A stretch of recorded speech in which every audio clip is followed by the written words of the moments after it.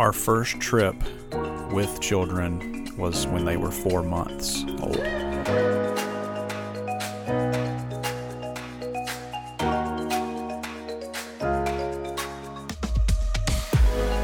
All right.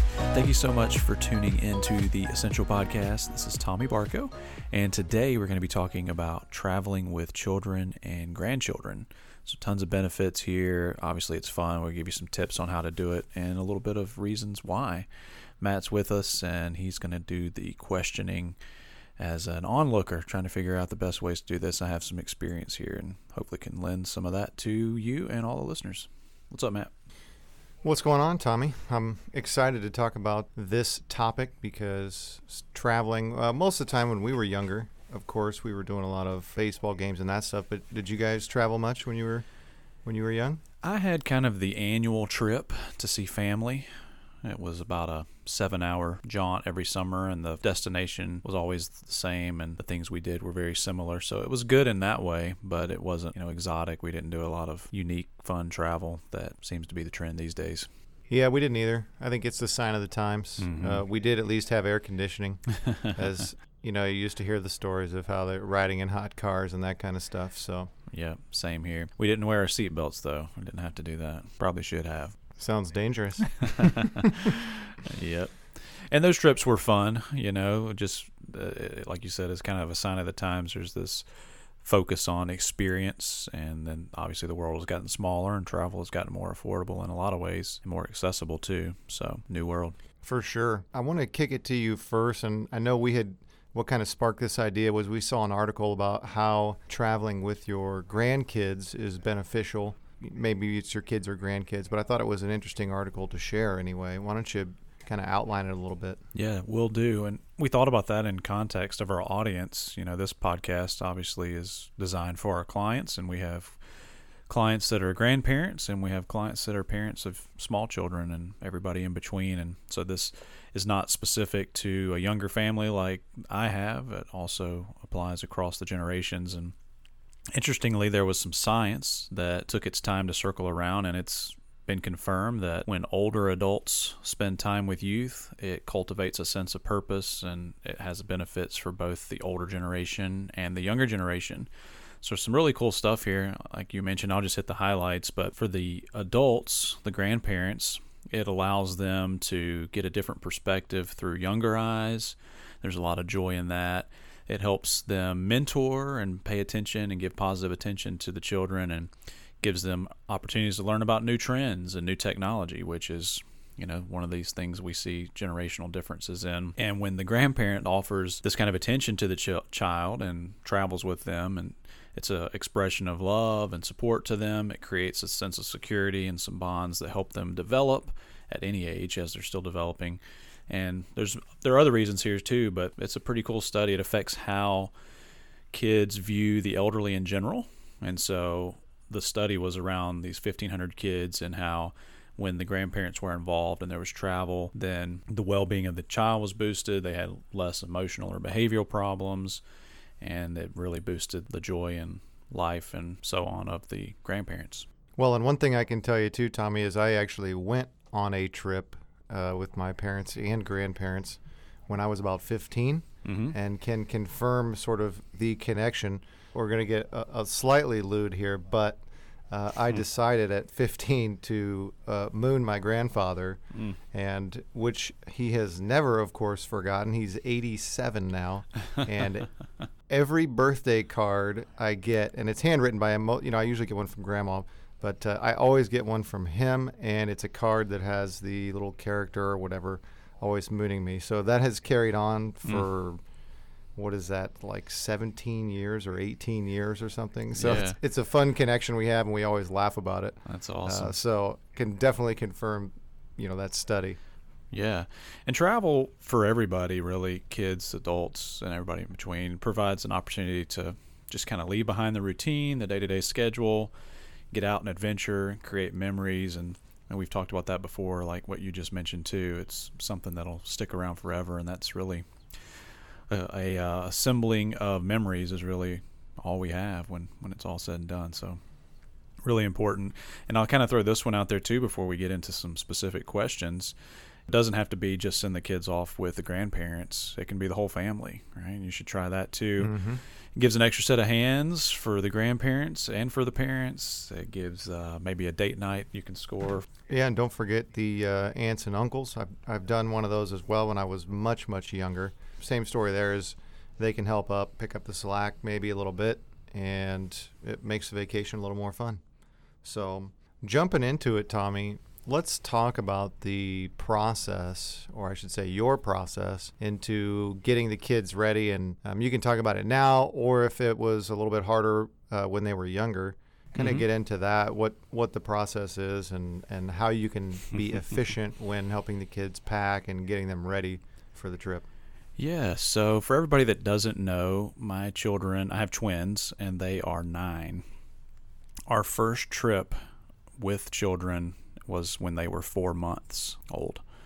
So, yeah, we kind of got going soon after they were here and really have never stopped. That's one of our primary things. We talk about family, occupation, recreation, and we connect kind of all 3 of those and have really prioritized travel and creating these kinds of memories. Sometimes on a budget and sometimes short trips, sometimes long trips. So I'll give you a good bit of insight here.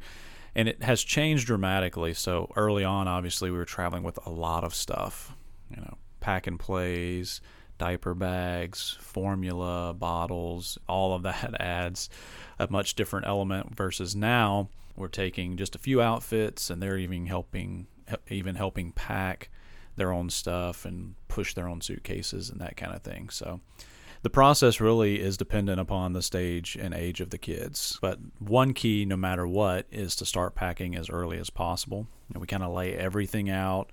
Shelly's very instrumental in this, but stuff for each day, 2 and 3 outfits. And we've talked about checklists a little bit before. We work off of a checklist so that we can make sure we've gotten everything. But it's important if you're going somewhere that you're not going to be in a totally in a remote area or things are going to be outrageously high. Things like traveling with Tylenol or Benadryl or even diapers, a week's supply of diapers or something like that is not always necessary. You can pick that stuff up. Some of it you may not even need, right? You may not need Tylenol, but you're always considering that because as soon as you get on a trip, somebody's going to have a fever or get sick or something unusual is possibly going to happen. But you don't have to travel with all that. You can purchase it where you're going. And, early on we made a mistake of trying to prepare and carry everything. And it just made for full cars and heavy bags.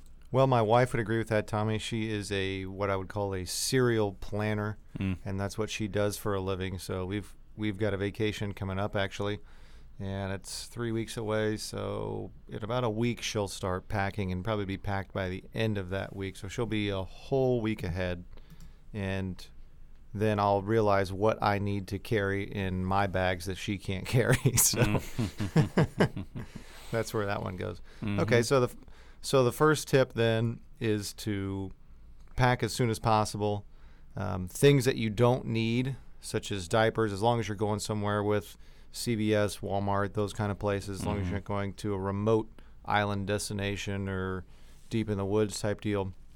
You can pick those up as needed or on the way, save you in weight if you're flying, and even if you're driving, really, a little less weight on the bags. So, now that we're all packed up and ready to go, let's talk about some tips. So, I first want to make 2 distinctions here. Number 1, we've got driving destinations, and the other one we've got flying. So, we've got a lot of downtime in the cars. So what are you doing to keep the kids busy on a car trip? And then we'll kind of jump to the plane and the process there. Yeah, they are different. We try to keep them occupied in various ways. Depends on what they like. It can be reading, activity books, license plate games. We've done all these and usually a combination of them. There are obviously devices, phones, YouTube, iPads, all that stuff that can be used at certain ages for them to interact with or even for them to watch movies or TV on. It can be valuable in the car. On the plane, obviously, it's a little harder. Depending on the flight, you may have TV screens available, movie screens available to you, and you've got to have headphones for that or for your own or you won't be able to hear it. So just something to keep them interested but not miss out on what's going on, and that's definitely for the car ride. You know, you don't want them looking down at a book or a device while you're driving through a national park. You know, you're just kind of using these things to buy time between destinations. And we did a lot of napping in the car. Not me, of course, as the driver, but making the kids, you know, really kind of unplug and take a little nap. And sometimes that was very difficult, but it has become very natural.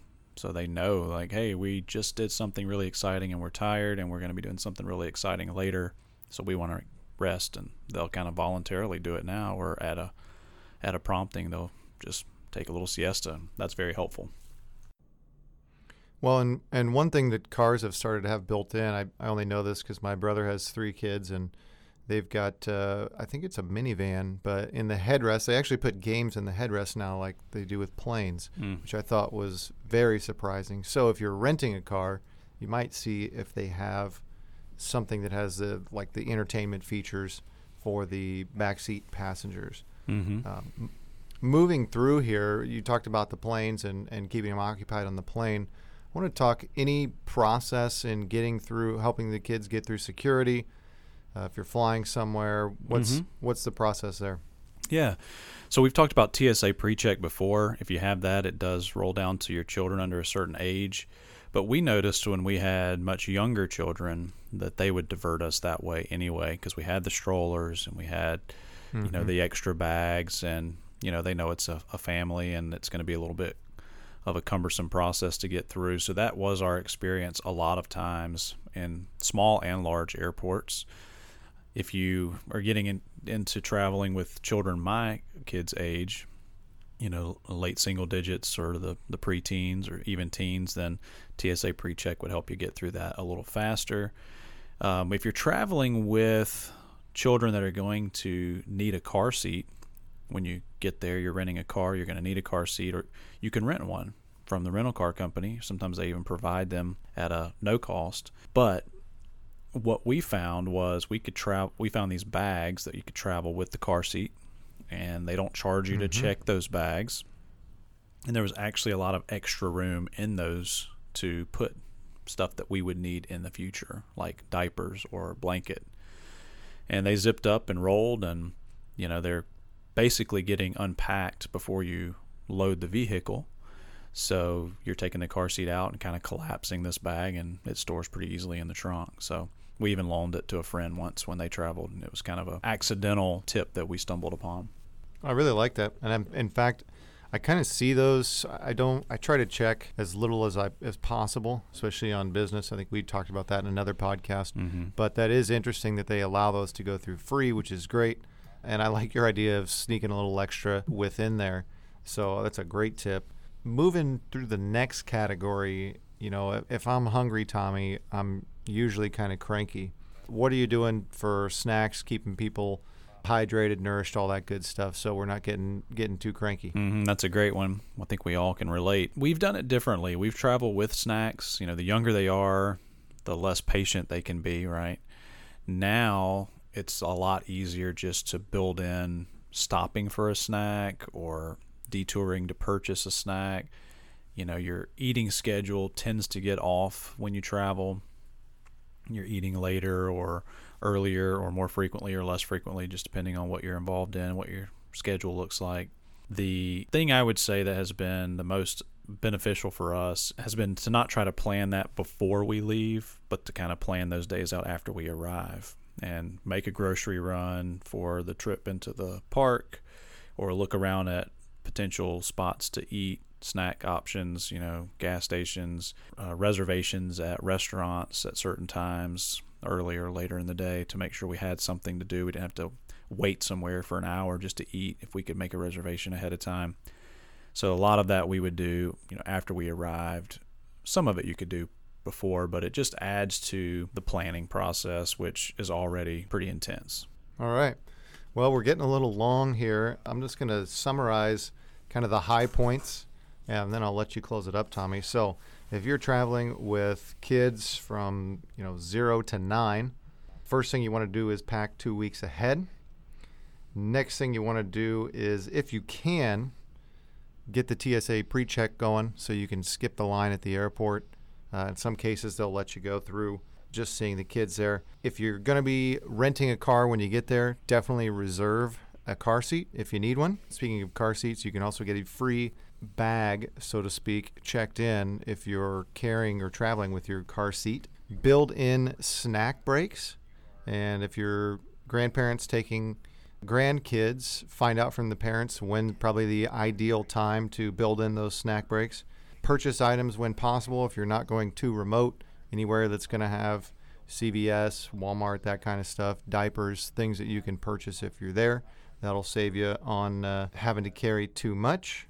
And the last tip I'll mention here would be to, in between traveling to places, if you can sneak a nap in, it's going to be more beneficial in the long run. So I think that about covers it. Tommy, why don't you wrap it up for us? Yeah, for sure, Matt. I'll wrap up by saying, don't wait. It sometimes can seem a little overwhelming to try to plan a trip to take your children or grandchildren somewhere.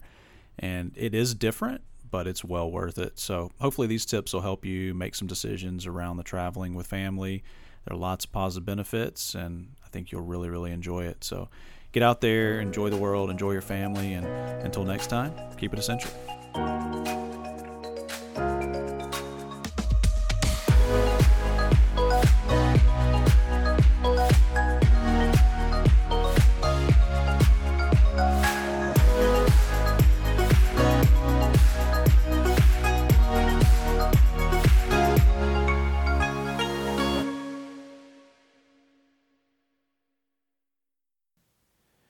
Thanks for sticking around after the music here, and as always, we appreciate you tuning into the Essential Podcast. Just have a quick disclosure for you here. Securities are offered through S.A. Stone Wealth Management, Inc., member FINRA and SIPC, and advisory services are offered through S.A. Stone Investment Advisors, Inc.